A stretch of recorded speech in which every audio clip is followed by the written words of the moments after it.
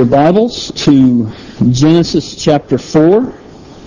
For those who are visiting with us, we are working our way through Genesis. We're going to pick up the pace this morning and cover 2 entire chapters. I think it will be best if I read the passages of Scripture as we move through the sermon. So I will pray. We will get started with the sermon, and as we are moving forward, we'll read the passages of Scripture as we go.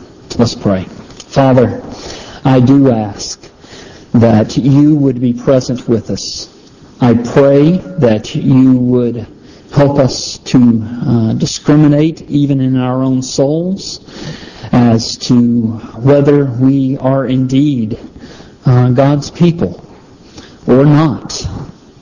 This is a vital question, and I ask, Father, that as your word is opened, read, and proclaimed, that you would be at work in us, and not only help us to know where we stand before you, but also I pray that you would draw every person here to yourself. I ask in Jesus' name, amen. All people came from one family. So at some level, every one of us are related to each other. Regardless of race, regardless of nationality, we are all descendants of Adam and Eve. Now, in saying that, you might have noticed that I titled the sermon, 2 Families, 2 Destinations. If we all come from one family, then where does this 2 families come from in my title? Well, it comes from Genesis chapter 3:15. This is the passage where God told the serpent, I will put enmity between you and the woman, between your offspring and her offspring. He shall bruise your head, and you shall bruise his heel.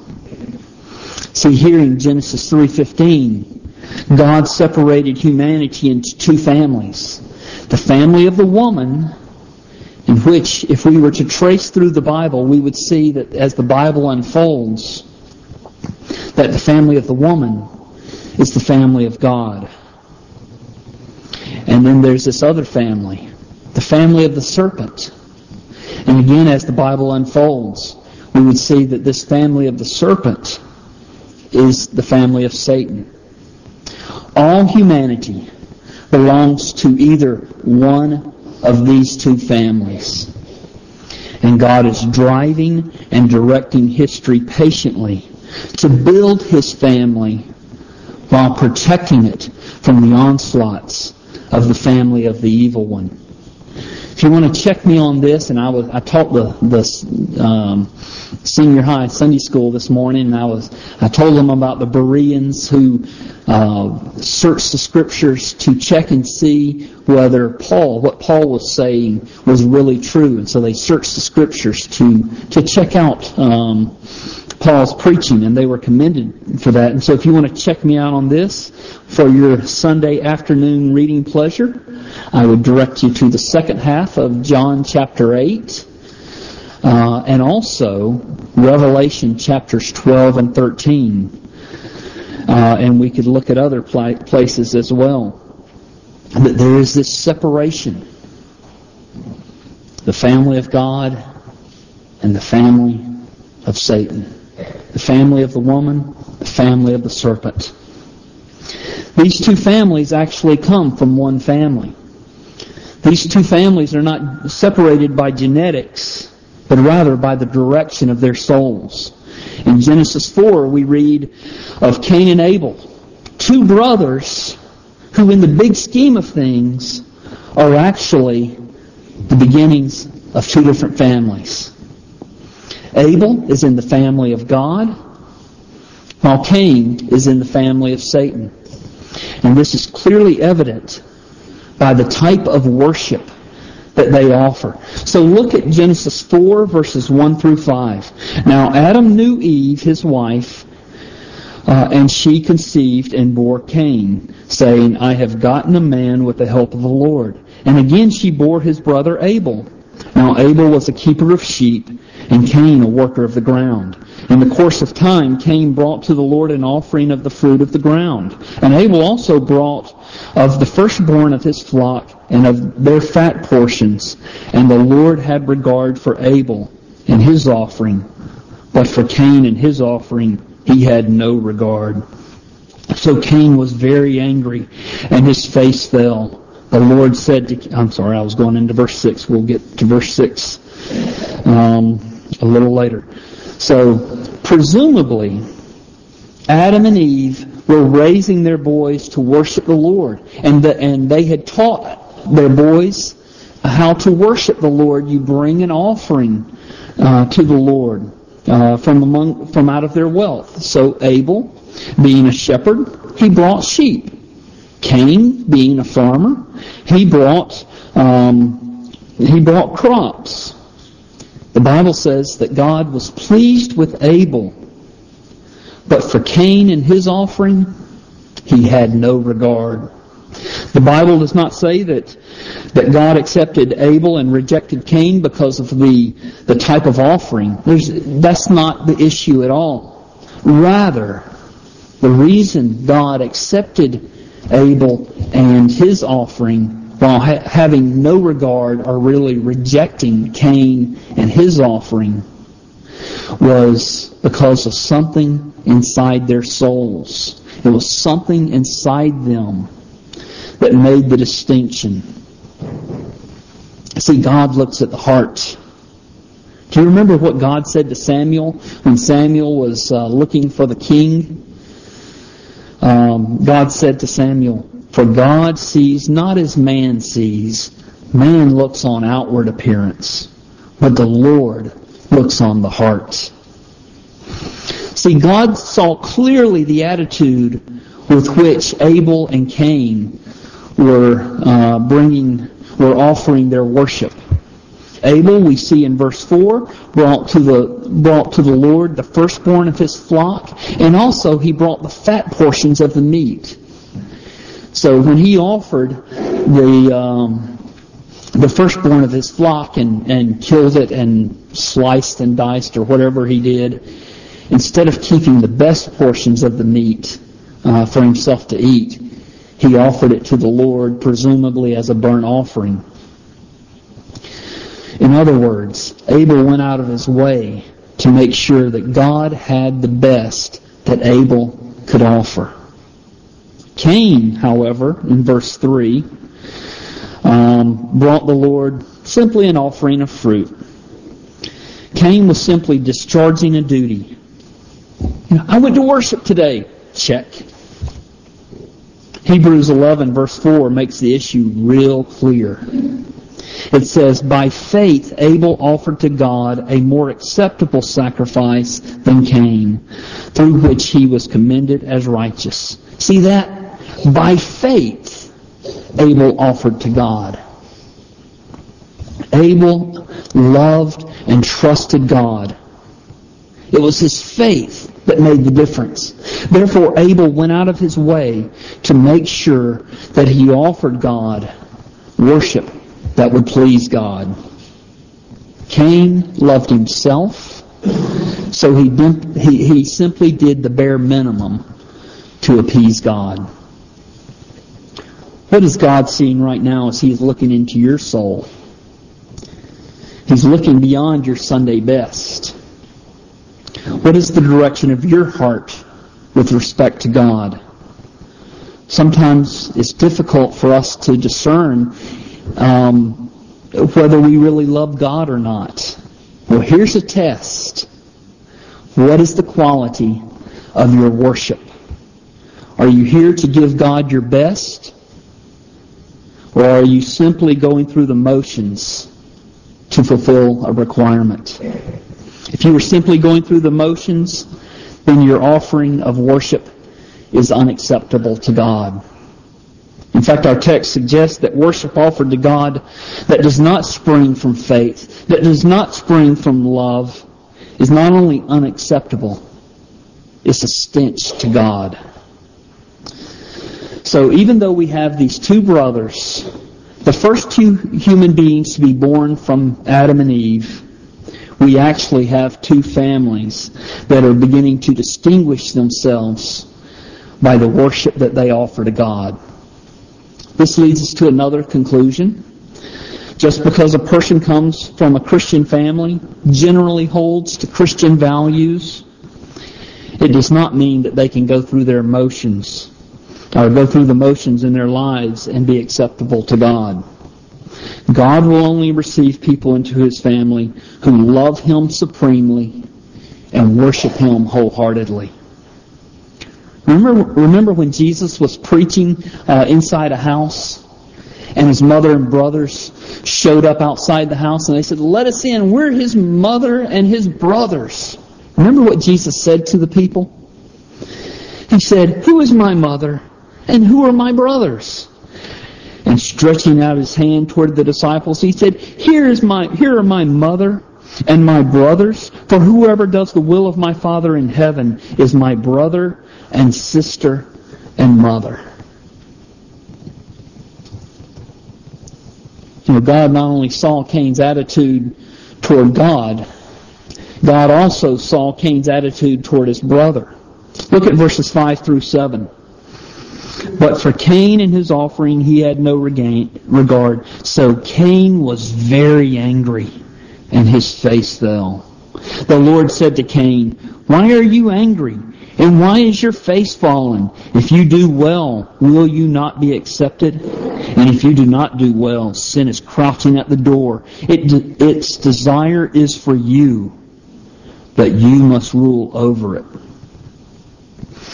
See, Cain is self-centered. So when his offering is not accepted, he does what self-centered people typically do. He becomes self-righteous. How dare God accept Abel's offering and not mine? So then Cain began developing ways to get rid of his brother so that his brother would not be around to please God. Maybe he's thinking, with my brother gone, then I'll be more acceptable to God. But God spoke to Cain, and God warned Cain. And no sooner had the Lord stopped speaking than Cain set about to murder his brother. So verse 8, Cain spoke to Abel his brother, and when they were in the field, Cain rose up against his brother Abel and killed him. You know, Eve had to be talked into her sin. Here's Cain. He can't be talked out of it, even by God Himself. We have here two different types of love on display. Abel loves God, and we can presume that he also loves his brother. He certainly trusted his brother enough to be alone in the field with him. But Cain only loved himself. We could say that he loved his parents, but if he really loved his parents, I don't think that he would have killed their child. Because Cain only loved himself, it led him to hate anyone who annoyed him, anyone who got in the way of his self-centered plans. And just like we saw the two types of worship, which distinguishes a family, which distinguishes which person or which family a person belongs to, whether to God's family or to Satan's family. Well, the Bible also uses these two types of love to distinguish family ties. Listen to 1 John chapter 3, verses 11 through 15. Listen closely. For this is the message you have heard from the beginning, that we should love one another. We should not be like Cain, who was of the evil one. There he is. He's of the evil one's family. Who was of the evil one and murdered his brother. And why did he murder him? Because his own deeds were evil and his brother's righteous. Do not be surprised, brothers, that the world hates you. We know that we have passed out of death into life. Well, how do we know that? Because we love the brothers. Whoever does not love abides in death. Everyone who hates his brother is a murderer, and you know that no murderer has eternal life abiding in him. And so the Apostle John uses Cain and Abel and their two loves to help us understand, to help us know which family we belong to. If you are unwilling to love your brother, if you are unwilling to love your neighbor, if you are unwilling to love even your enemy, you belong to the family of Satan. A person who belongs to God's family loves unconditionally because they know the love with which they have been loved. To those of you on this side of the congregation, sorry that I'm using you for this hand for for Satan's family. So, no offense. The love that John is expecting of God's people is a love that counts others more significant than themselves. The love that distinguishes us from the world is a love that sacrifices for its brothers. It's a love that loves neighbors as themselves. It is a love that loves enemies. It is not a love that asks, as Cain does in verse 9, "Am I my brother's keeper?" Most people don't love like that. Most people are unwilling to love as God calls us to love. That's why the business world is such a dog-eat-dog type of world. That's why it's so difficult to find politicians who actually put constituents above themselves. That's why marketing is so typically dishonest. It goes back to the doctrine of sin. Most people don't genuinely care about other people. In our culture, or in any culture. And it all goes back to sin. And when a person is unwilling to love as God calls us to love, it is a distinguishing mark, saying you are not in God's family. In God's family, we are to be distinguished by our love. Christ came and died on the cross to reconcile God to sinners through Christ's shed blood. Christ also, by His death on the cross, intended to reconcile Jews and Gentiles through His shed blood. He was the seed of the woman who crushed the head of the serpent. It was His blood that purchased us into the family of God. And His family is a family of love. Remember what Jesus said to His disciples on the night before He went to the cross? He said to them, "A new commandment I give to you, that you love one another. Just as I have loved you, you also are to love one another. By this, all people will know that you are my disciples, if you have love one for another." God's family is distinguished by people who love as God loves. People who love as Jesus loved. That's pretty powerful. That's our calling as Christians. When the world looks at us, they should see the opposite of Cain's attitude. That's why 1 Peter says, "Having purified your souls by your obedience to the truth for a sincere brotherly love, love one another earnestly from a pure heart, since you have been born again, not of perishable seed, but of imperishable, through the living and abiding Word of God." And then Peter goes on. He says, "So put away all malice and all deceit and hypocrisy and envy and all slander. Peter's writing to Christians when he says this. He knows that it's hard to love as God expects us to love. Even when we're living in God's family, he knows that it is very difficult. And that's why he reminds us. That's why Paul in all his letters remind us over and over again, love the brothers. Put others ahead of yourselves.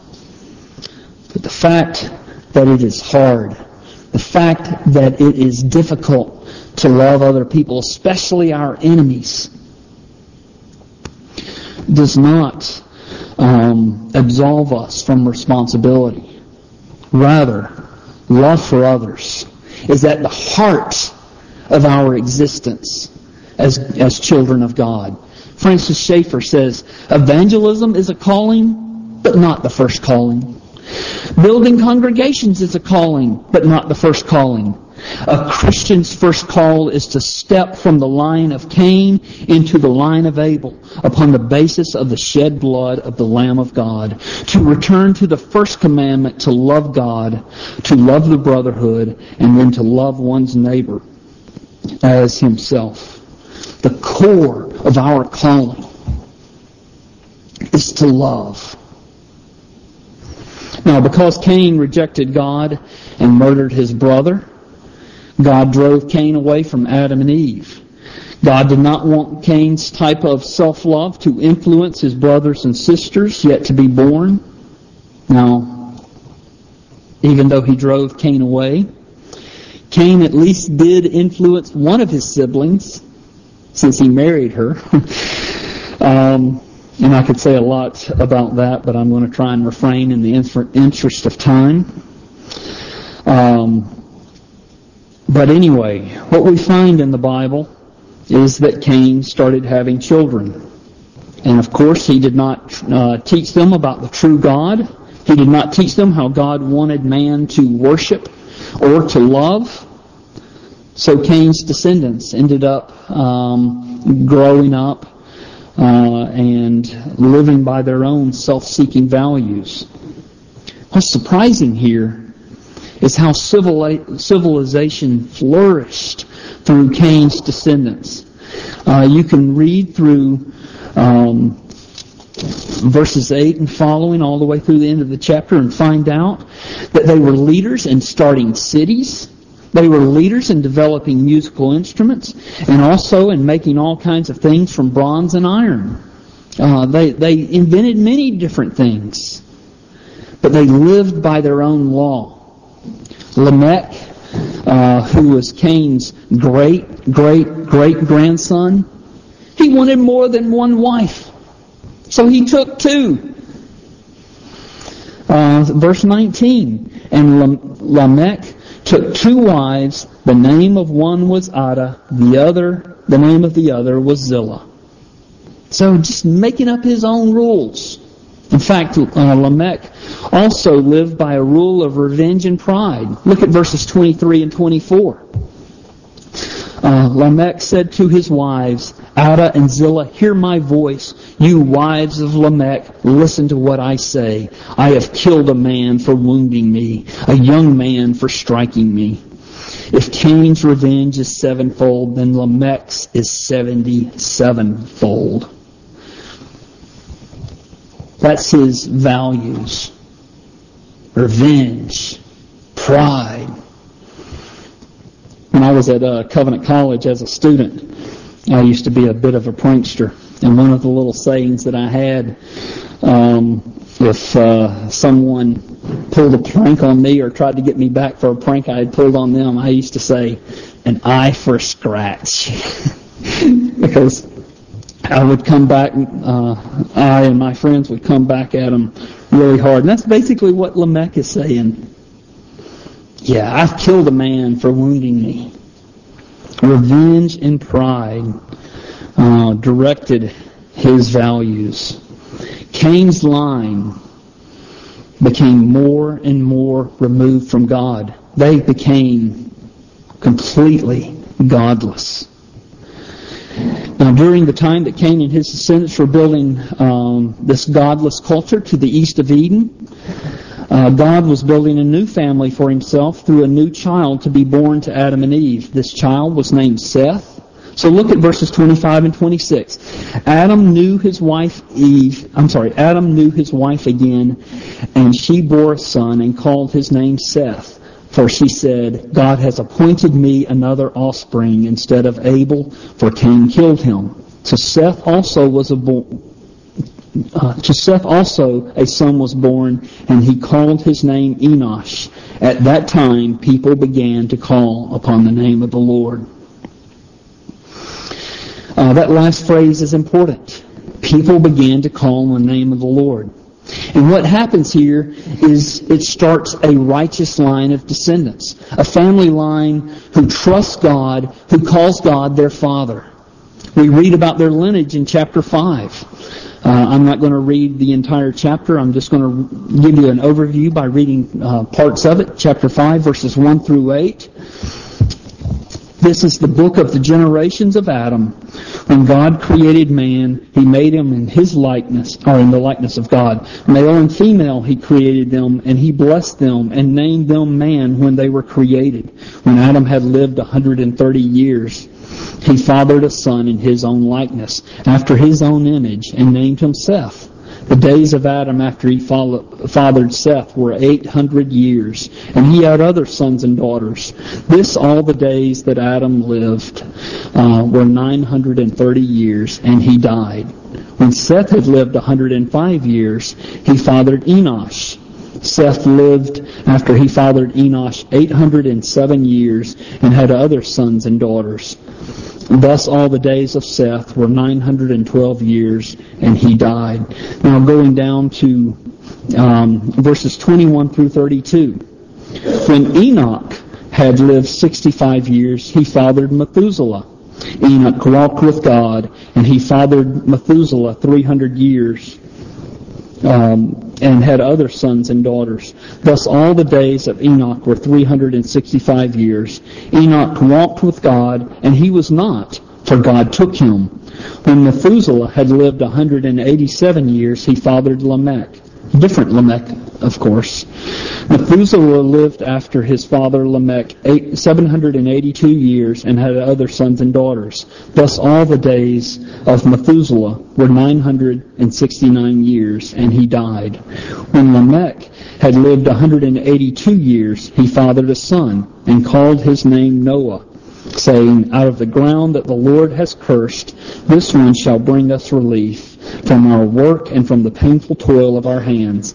Lamech lived after he fathered Noah 595 years, and had other sons and daughters. Thus all the days of Lamech were 777 years, and he died. After Noah was 500 years old, Noah fathered Shem, Ham, and Japheth. I should make a quick remark about the age of the people we just read about. There's no indication that they marked time any different than Moses or than we do. In other words, these people lived a very, very, very long time. The most reasonable guess that I can make for their longevity is that the effects of the fall had not altered their genetics to the extent that it has for us. God had created Adam and Eve to live forever if they had not sinned. And so it seems to me that maybe the genetics began to break down at some later point. Also, the climate was very different before the flood. Very different than the climate we live in. So I think these are the main factors for their longevity, and we could probably offer some other reasons as well. These early generations were very verbally oriented. They did not have books to write down their history. One generation told stories of their life, their values, and of their worship of God to the next generation. So throughout Seth's descendants, they passed on the stories about God, the stories about how to worship God. And so you see generation after generation after generation of people who are worshiping God. Now, not all of Seth's descendants remained faithful. In fact, we'll see next week that, sadly, most of Seth's descendants began to marry people from Cain's line. And instead of evangelistic dating, those people who married into Cain's line ended up being absorbed into the culture of unrighteousness. And like I said, we'll see that next week. But there was this line that continued to worship God right up through Noah. We know nothing of their contributions to the development of civilization like we do with Cain's line, except we do know their chief and their highest value. We saw it in verse 26. At that time, people began to call upon the name of the Lord. They worshiped the Lord. We all want to make our mark. We all want to leave a lasting impact. We all want our lives to count for something. Well, the greatest thing that you can do is to worship God. What is man's chief end? Man's chief end is to glorify God and to enjoy Him forever. In creating, and I'm at my conclusion, in creating two different families, God also created two different destinies. According to the Scriptures, children of Satan, by nature, Ephesians chapter 2, by nature are children of wrath, fitted for destruction. Now, we don't generally appreciate that we all, by nature, are born into this world as children of Satan. I was born into this world as a child of Satan. My wife was born into this world as a child of Satan. My children were born into this world as children of Satan. And not only Cain, but also Abel and Seth were born into this world as children of Satan. All because of Adam's fall. All because of his sin against God. But God, being a merciful and loving God, has secured a people for Himself. And throughout history, He is drawing this people that He's secured for Himself to Himself through the proclamation of the gospel. And as He draws these people to Himself, He remakes these people. He gives them a new purpose. He gives them a new worship. Instead of worshiping themselves, they worship God. Instead of loving themselves, they begin to love others, even their enemies. What is your destiny? What is your purpose here in this world? Is it to worship God wholeheartedly and love people who are difficult to love? Or is it to suck all the marrow out of life for your own selfish purposes? These are the dividing lines for humanity. Which side of humanity are you on? Let's pray together.